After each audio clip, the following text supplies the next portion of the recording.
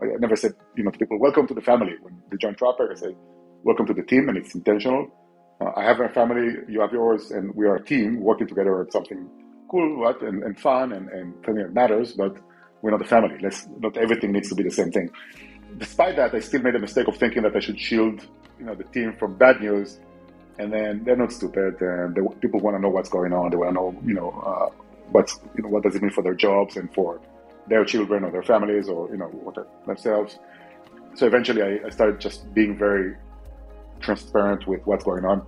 If there is a pandemic and a virus and lockdowns and nobody knows what's going on, nobody knows the future, and we need to do something right now to save the company, then that's the reality. Telling it to the team the way it is was actually much better, and I didn't know that that's the way you should do it before the pandemic.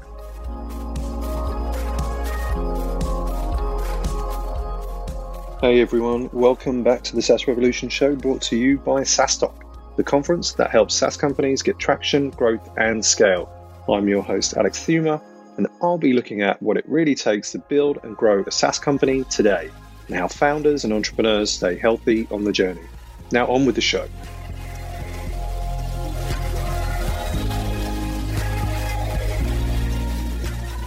Welcome to the SaaS Revolution Show, Avi Meir, who is the CEO, co-founder of Travelperk. Welcome, Avi. Thank you for having me. Yeah, great to have you on the podcast. Been looking to have you on the show for a while. Let's tell the audience a little bit about yourself. Who is Avi Meir? I'm still trying to figure it out. I'm in the process. I'm a father, a husband. That's probably the first way to describe myself. I have two young boys who are troublemakers, and you can see by my smile that I'm proud of that. Originally, I'm from Israel. I started kind of as my first passion, and I'm sure we'll talk about it later today.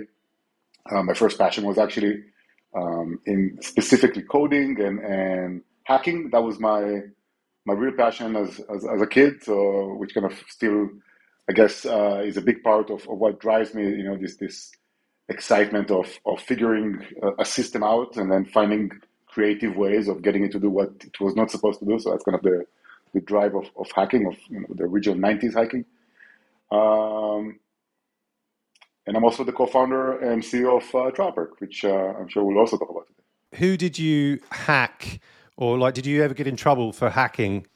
So the good thing is, in Israel you have the military service. It's mandatory for everybody. And when you're 18, you finish high school and then you go to the army. And one of the steps is they have you kind of, it's almost like a Catholic confession. They have you kind of confess everything you've done. They check you off and kind of, if it's not too bad, it's good. So I confessed of all my hacking sins when I was 18, and I never went back to illegal hacking after that. But it was, some universities, some nothing special. It was just for fun. I didn't have any other motive except just learning and enjoying. When did you first know that you wanted to become an entrepreneur? So I was thinking about this question before this chat, and it's interesting because I don't think I've ever actually wanted to be an entrepreneur. It kind of happened, to be honest. So I always look at kind of Warren Buffett stories of lemonade business that they scaled to $1 million business when they were 12 or something. And I feel like an imposter because I never really had this kind of drive. As I said, I was more interested in technology as a kid. Having said that, I did think of the first time I created a business and kind of generate revenue out of it was probably when I was 13 or 14, fixing computers for my parents' friends. Adults are typically dumb. I became a dumb adult today, but when I was 14, I wasn't that dumb, so I could go and fix their printers and install drivers and stuff like this when I was 14, and kind of that was my first business, if you will. But true entrepreneurship, I was 31 when I started my first business, so it took a while. 31. Okay, good stuff. So you mentioned in Israel, I think it's mandatory for military service, right? How long did you have to do that service? And I guess from that, because there's so many Israelis do become entrepreneurs and tech entrepreneurs, what do you get, from doing military service that kind of serves you well, also, all these people to go into, entrepreneurship and into tech? Yeah. it's a 3 year for men. It's a 3 year mandatory service, and for I think it's slightly shorter now, if I'm not mistaken. But back at my time, it was 3 year for men and 2 for women, and everybody has to go. So it's one of these kind of interesting debates on what makes the Israeli kind of entrepreneurial spirit. I accept that the military has something to do with it. I don't know exactly what. If I by the way, if you hear the bells, I'm next to this amazing cathedral in Barcelona. That's where our office is. So I think it's a nice music tone to add to our discussion. For me, if I think about my experience, and what kind of tools or personality traits I'm using today, as a founder, as a CEO, I would say it's first and foremost ownership and teamwork, which are not surprisingly 2 of the core values of Travelperk. Ownership is understand. Maybe it's agency, more than ownership is understanding that you have to do it. Nobody else can, and nobody else is available. So whatever the task is, you have to do it yourself, right? Like that's kind of the spirit. And you're 18, you're 19, and you have to do tough things yourself, and you learn kind of very quickly this kind of the necessity for agency or for ownership over the problem, instead of, I think the opposite of that is entitlement, or whining. That's kind of the symptoms, I think, of the opposite approach, where you sit and whine about the situation, even if it's not your fault. Doesn't matter. Like, it's the problem, you are facing it, you should go and solve it. Like, instead of whining, whining doesn't help. So I think this mentality is baked into the DNA, I would say, of being in the military, especially in a somehow a messy environment like the Israeli. If you ever been to Israel, it's a messy country. So there is no reason the army it will be different. It's not like in the movies where everything is organized. It's far from that. So a lot of things kind of don't have an owner, and then you have to do it. So I think that's one, and the other one is teamwork, which is obvious, but everything starts and ends with your team and the trust that you have with other humans and the connection you have with them. And these two, I would say, these two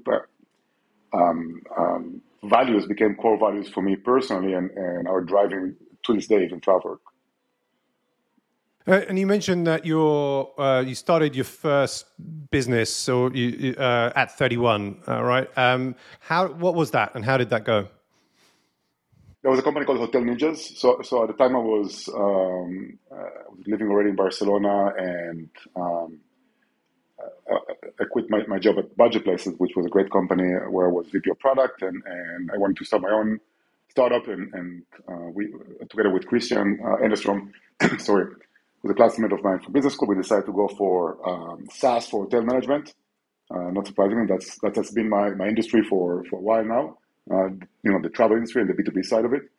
So we said there is no modern SaaS for hotel management. Let's be that one. So we created Hotel Ninjas for that. So Hotel Ninjas was acquired by Booking.com, and you worked for them then as a senior product manager, I think, for about sort of like 10 months. And like often, but not always, there is, once you're acquired, some sort of earn-out portion of the deal, like occasionally negotiated. Sometimes the founders, cash out and don't, come as part of that M&A and the integration. As an entrepreneur, like the first-time entrepreneur with Hotel Ninjas, that then, I guess, kind of, did you go through an earn-out? Was that the part where you became the employee? So you went from entrepreneur to employee in a very large organization in Booking.com.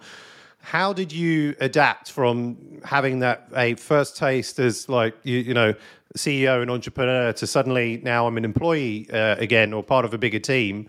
So the first part of the question, how did you adapt? What was that kind of feeling? To be honest, it wasn't difficult to adapt. Booking is a great company with great culture. At the time when I joined, Darren was the CEO, and later Gillian Tans became the CEO while I was there. And just kind of a small anecdote, but Gillian, she left Booking last year.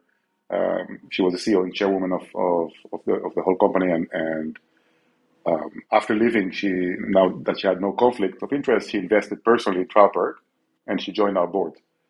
This happened this year. So just as a small anecdote to show that, I really like the people there. I really connected well with the team. It's a great company. And also the fact that they kept us in Barcelona for the first year. So we were kind of disconnected from the mothership in a way. We basically kept, Hotel Ninjas kept being Hotel Ninjas, and it was just a part of the group. But we kept our culture, we kept our team, and I personally and the team, we had no issue with that. How long was your earn out? Because just on LinkedIn, I think it said you were there at Booking.com for 10 months, which feels generally a little bit shorter than the typical kind of earn out that's kind of asked for. So did you cut it short, or was it a 10-month earn out? Yeah, I did cut it short. To be honest, to be precise, my wife cut it short. So the story there was that I was in dinner with a few senior people at Booking in Amsterdam, and I'm from Israel. My wife is from France. So we at the time our first kid was 6 months old, I think, something like that. So nothing really tied us to Spain or to Barcelona. We have no family here. We could easily move to another country, and the offer from Booking was for us to move to Amsterdam and for me to take ownership of a larger part of the organization. And this sounded great. As I said, Booking is a great company, and I really enjoyed my time there. Amsterdam, I never lived in Amsterdam, but it looks like a cool city. Why not? Nice people. Crappy weather, but whatever. That's why they invented planes and trains. So I said yes on the spot. I said yes. I'm moving to Amsterdam. I'm doing it. We shook hands. I only forgot, like a typical man, I guess. I forgot to ask my wife about what she thinks about it. So I came back home to Barcelona and I said, "Honey, we're moving to Amsterdam," and she said, "Nope, ain't gonna happen." We moved to Barcelona, for my business school. So that was one token I used, and she said, "I'm using the next token, and I like it here. We're staying here." So she told me, "You figure it out now." And I said, "Okay, fine. I like my job, but I like my wife even more." So yeah, that's great, probably good decision. And then, so like post that, you founded Travelperk. What's the Travelperk founding story? So the funny story is that I wasn't going to found anything for a while. So I told Judith, my wife, I told her I'm taking a year off. So she asked for us to stay in Barcelona, fine. But then my side of the bargain is I'm taking a year off. I've never not worked since I was 16. Every day of my life, I had either work or the military service, which is even more, I would say, 24/7, and so I needed some time off. And I took a year sabbatical, and I managed. She said, "You will only last a month." I remember, and I said, "No, you'll see. I had a whole list. I'm going to learn how to play the guitar, get it back in shape. I learn how to sail. I wanted to really sail boats, and anyway, I had a long list of stuff I was going to do." So on Monday, I went on sabbatical for a year, and on Friday that week, I got a phone call from Javier Suarez and Ron Levin, whom I knew from Booking.com. Both of them had left to create this new company, and they reached out to me like, "Hey, we heard you're available." And I'm like, "Nope, I'm not available. I'm taking a year off." And they were like, "Give us just half an hour, and then we'll just make the pitch and you decide." And 3 hours later, I remember I shut down the phone and I look at Judith, and she looks at me, and she's like, I could tell that she knows that I'm done with the sabbatical. So that's I was forced basically to join this team. The shortest sabbatical ever, as far as I've heard, but seemingly you made the right choice. Then Travelperk became the fastest growing SaaS company, certainly in Europe for a couple of years, and pre-COVID. How did you, as a CEO, cope with being the CEO of a hyper growth company? What mechanisms did you put in place for yourself and for the business to be the right CEO for such a hyper growth company?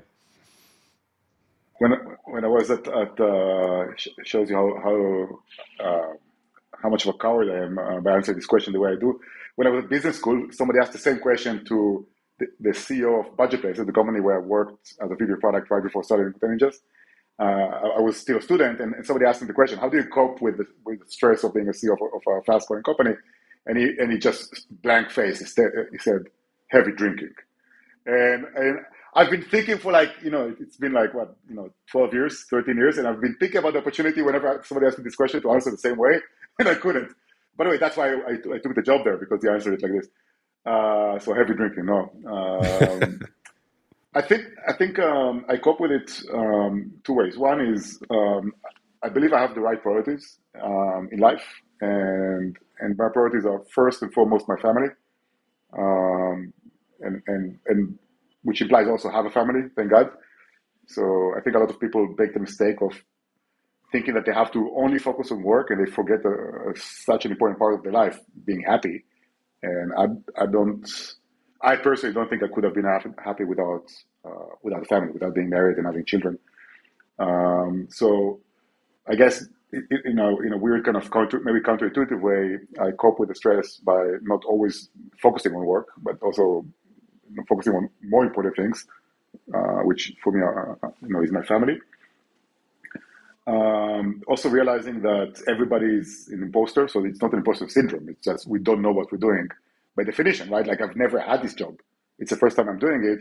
Most people who have this job successfully don't go back and do it again. Like very few actually do it from the beginning. If they were successful in the first one, as an operator, they might do it as an investor or advisor or board member. So almost by definition, you always are learning, and you're doing it for the first time. Like today is the first time I'm doing this job not the way it is and the size of the company. So kind of cutting yourself some slack and saying, yes, I'm not. It's not an imposter syndrome. I don't know what I'm doing. Nobody, in my position, knew what they were doing with the first time, and it's okay. So let's learn as fast as possible, and let's hire people who know what they're doing to help me. And not being, I'm not ashamed to say when people ask me about the product roadmap and our approach to product, I revert them to Ross, my chief product officer, and I'm not ashamed to say that he knows better than me about that side of the business, but many other parts of the business. I don't need to be the smartest, most knowledgeable person in the room. I just need to find these people and convince them to work with me.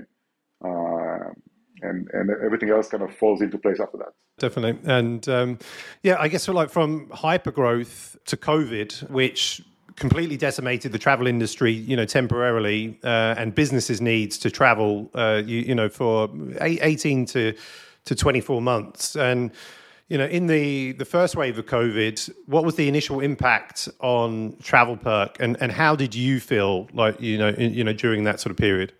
Yeah, the impact. By the way, there is a funny. I keep telling people that it's very embarrassing to me that I want nobody to watch it, and then I mention the video so that you can go easily find it and watch it. So I don't know why I'm doing it, but it's embarrassing to me. Don't watch it. But there is a Sky News live interview. It was, I think, the first time I did this kind of news shows where you go to the studio and you sit next to an anchor, like it used to be before, and I did one of these.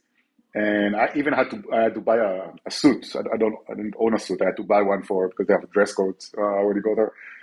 And it was in February 2020, and I wanted to talk about our sustainability product called Greenperk. We had just released this amazing, groundbreaking, industry-leading product to basically automatically reduce carbon in the atmosphere on your behalf. So I want to talk about that, and they wanted to talk about this virus, and they forced me to talk about it. I really didn't want to. I wanted to focus on sustainability. And you see below me, in this text, it says deadly virus, and So anyway, I'm always an optimist, so I didn't think it was going to be that bad, and I eventually predicted that it will impact our business by 10%.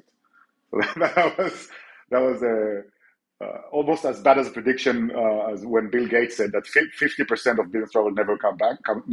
So he said it in 2020, and then he later went to buy like a big ownership in Four Seasons, the chain.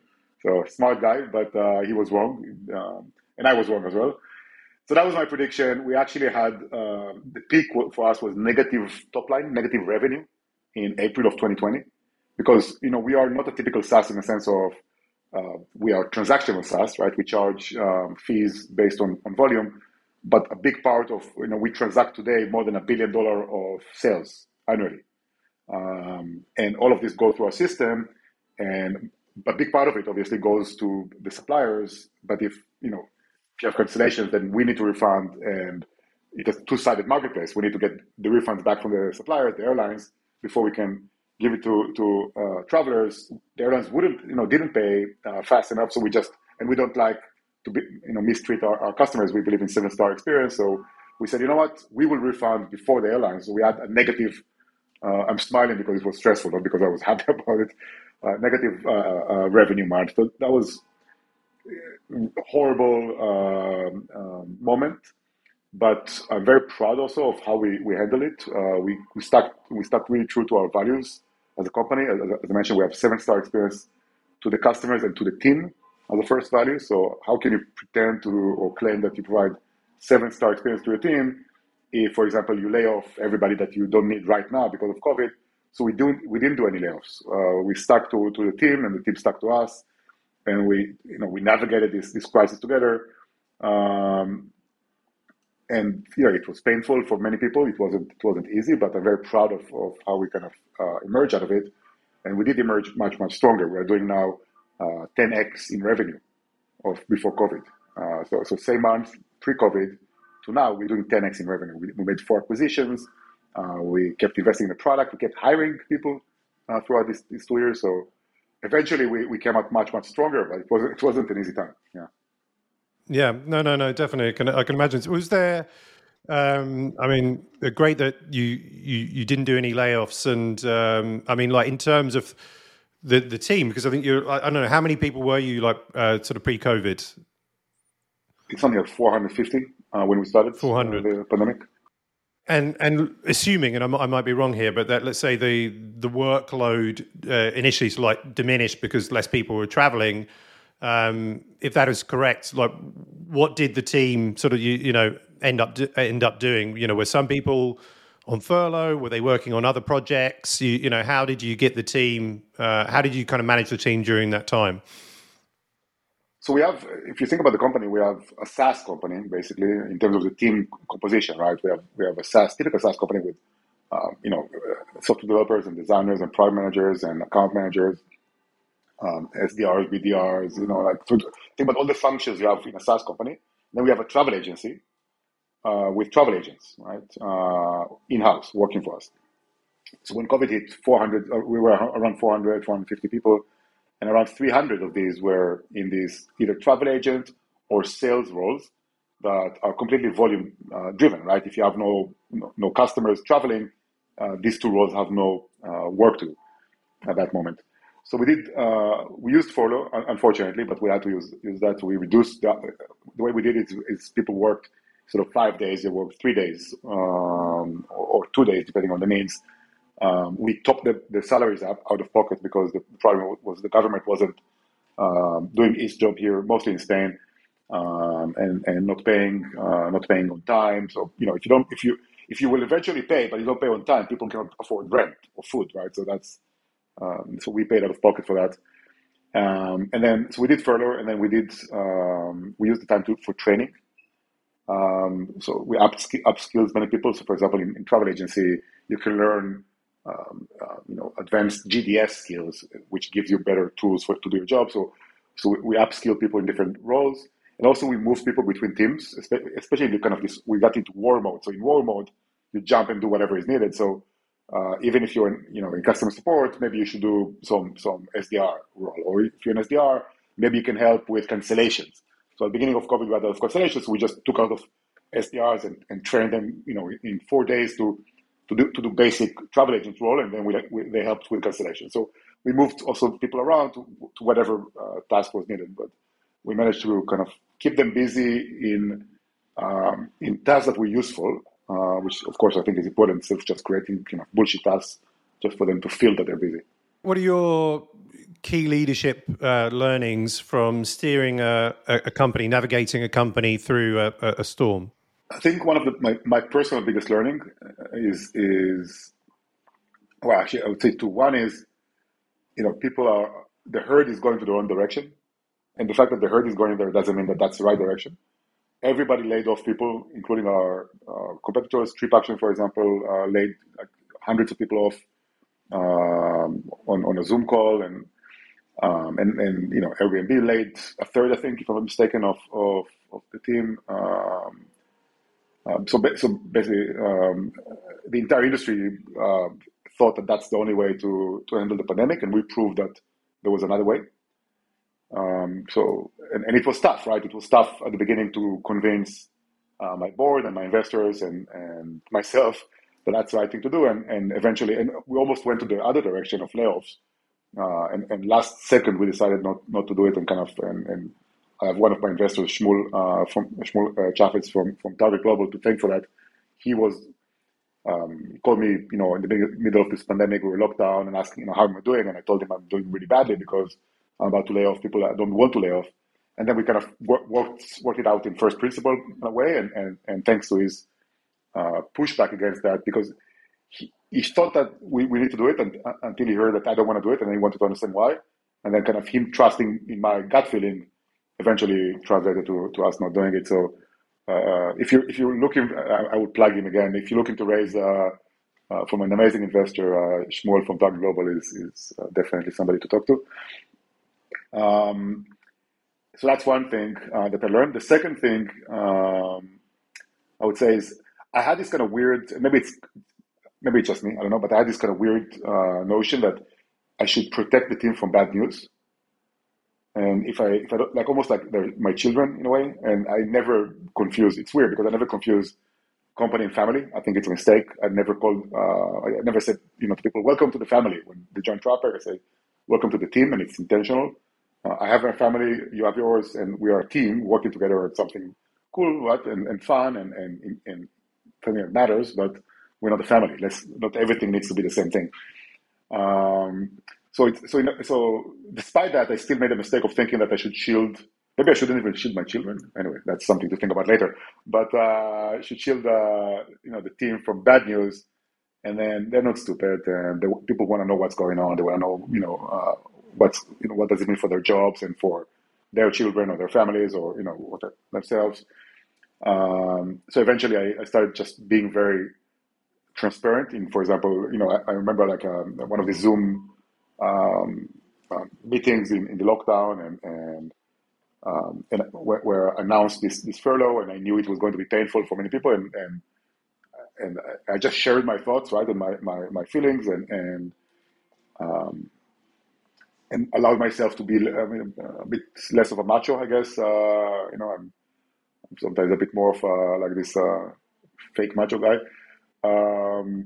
And this actually resonated really well with the team, and later people reached out to me and actually supported, gave me, support and kind of psychological support in that moment, and that was awesome, right? That was a really good team moment where I stopped trying to shield them and just was very transparent with what's going on.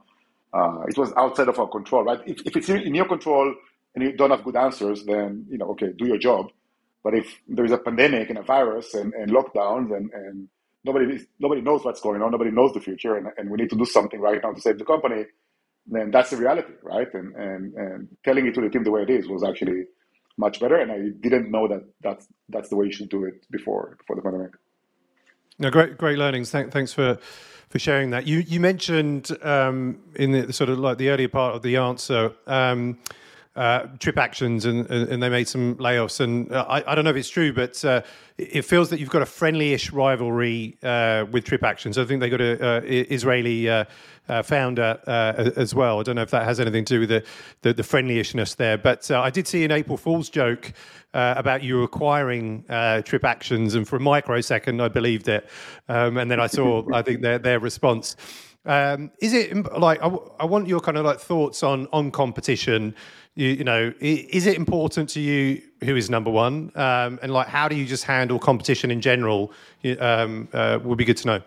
So yes, it's important to me personally as a very competitive person, but also I learned how to code and how to be a hacker in kind of middle school and high school, not from teachers, or actually yes from teacher, but not from let's say an established school, but from a friend.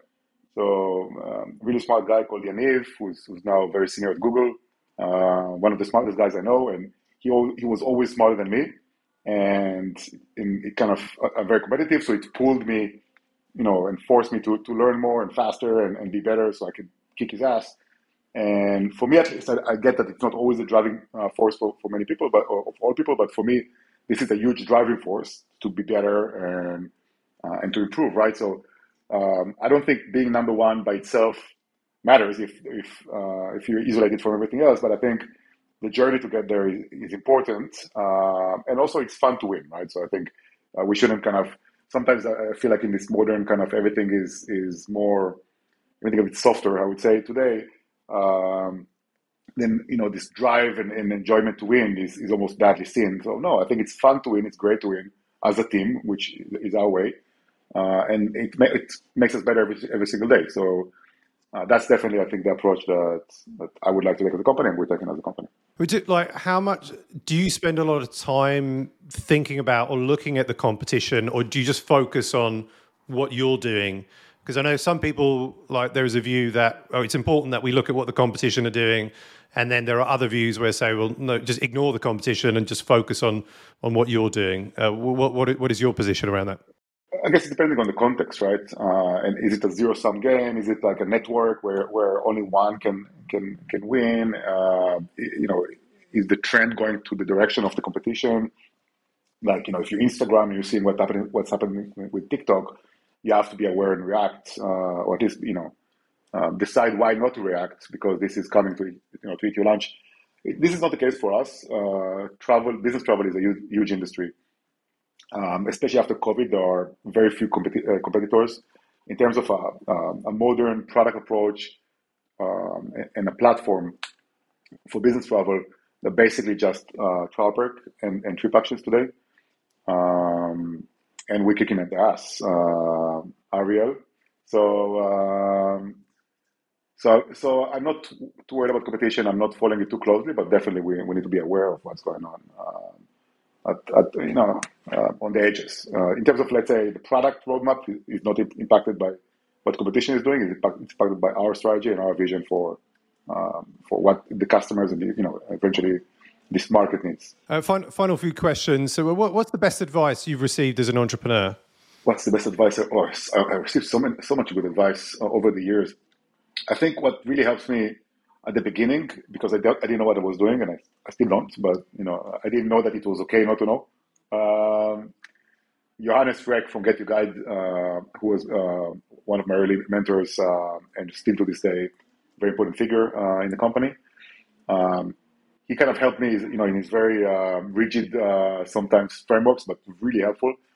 He helped me understand what I need to do. So I didn't know what to focus on. Like during the day, I was coding. I was like doing everything I could.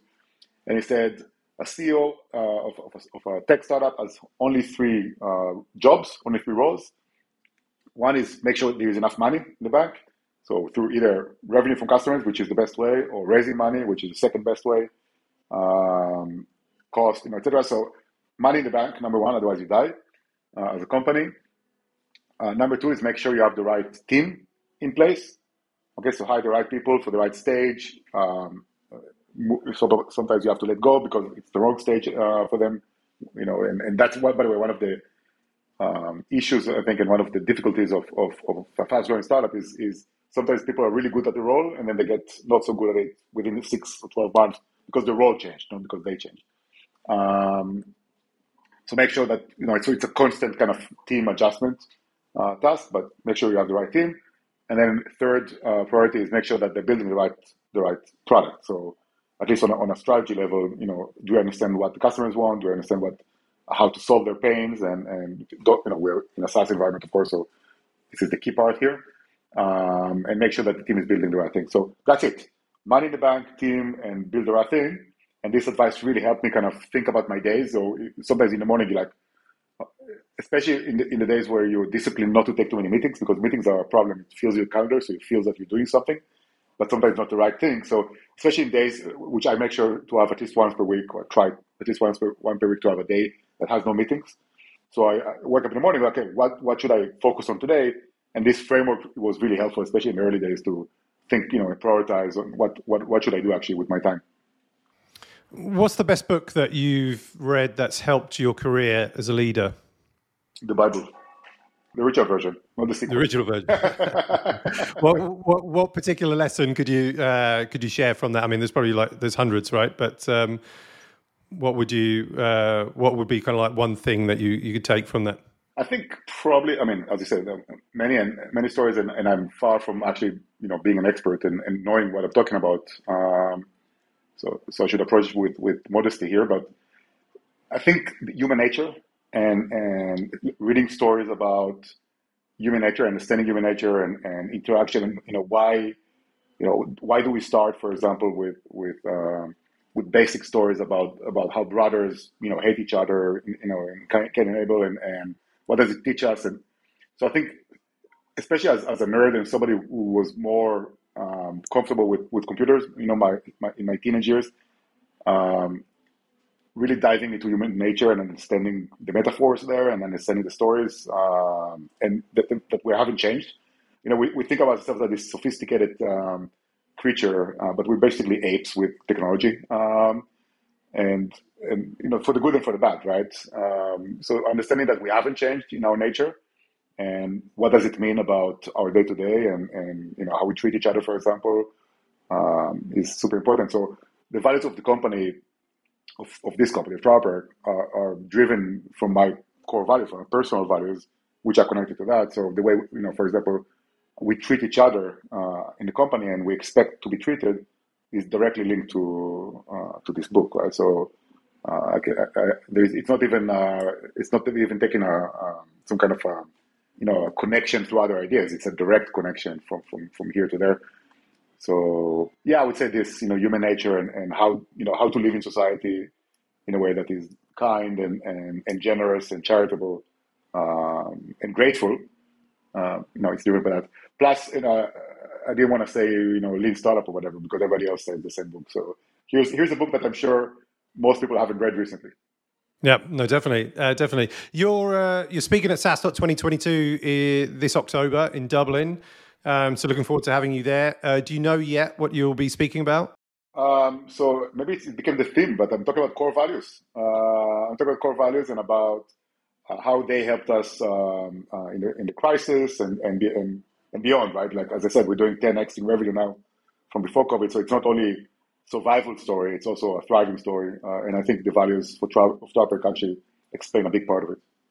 Awesome. Well, looking forward to that, and looking forward to seeing you in Dublin and being able to run in-person conferences again. Avi, where can people find you online? I write mostly on LinkedIn. I'm not really big on social media, to be honest. I have a Twitter account that I don't have the password for, so whenever I want to share something, I ask somebody to give me my password, and that's it. So LinkedIn posts is where I share my thoughts from time to time. But the best way, by the way, is to join Travelperk, and then I talk every week. People cannot get too much of it. That's what I want to say. I've really enjoyed speaking with you today, having your lessons from building, growing, scaling Travelperk on entrepreneurship, on values, and navigating the company through the storm. Avi Meir, CEO and co-founder of Travelperk, thanks so much for being a great guest on the SaaS Revolution show today. Thank you, Alex.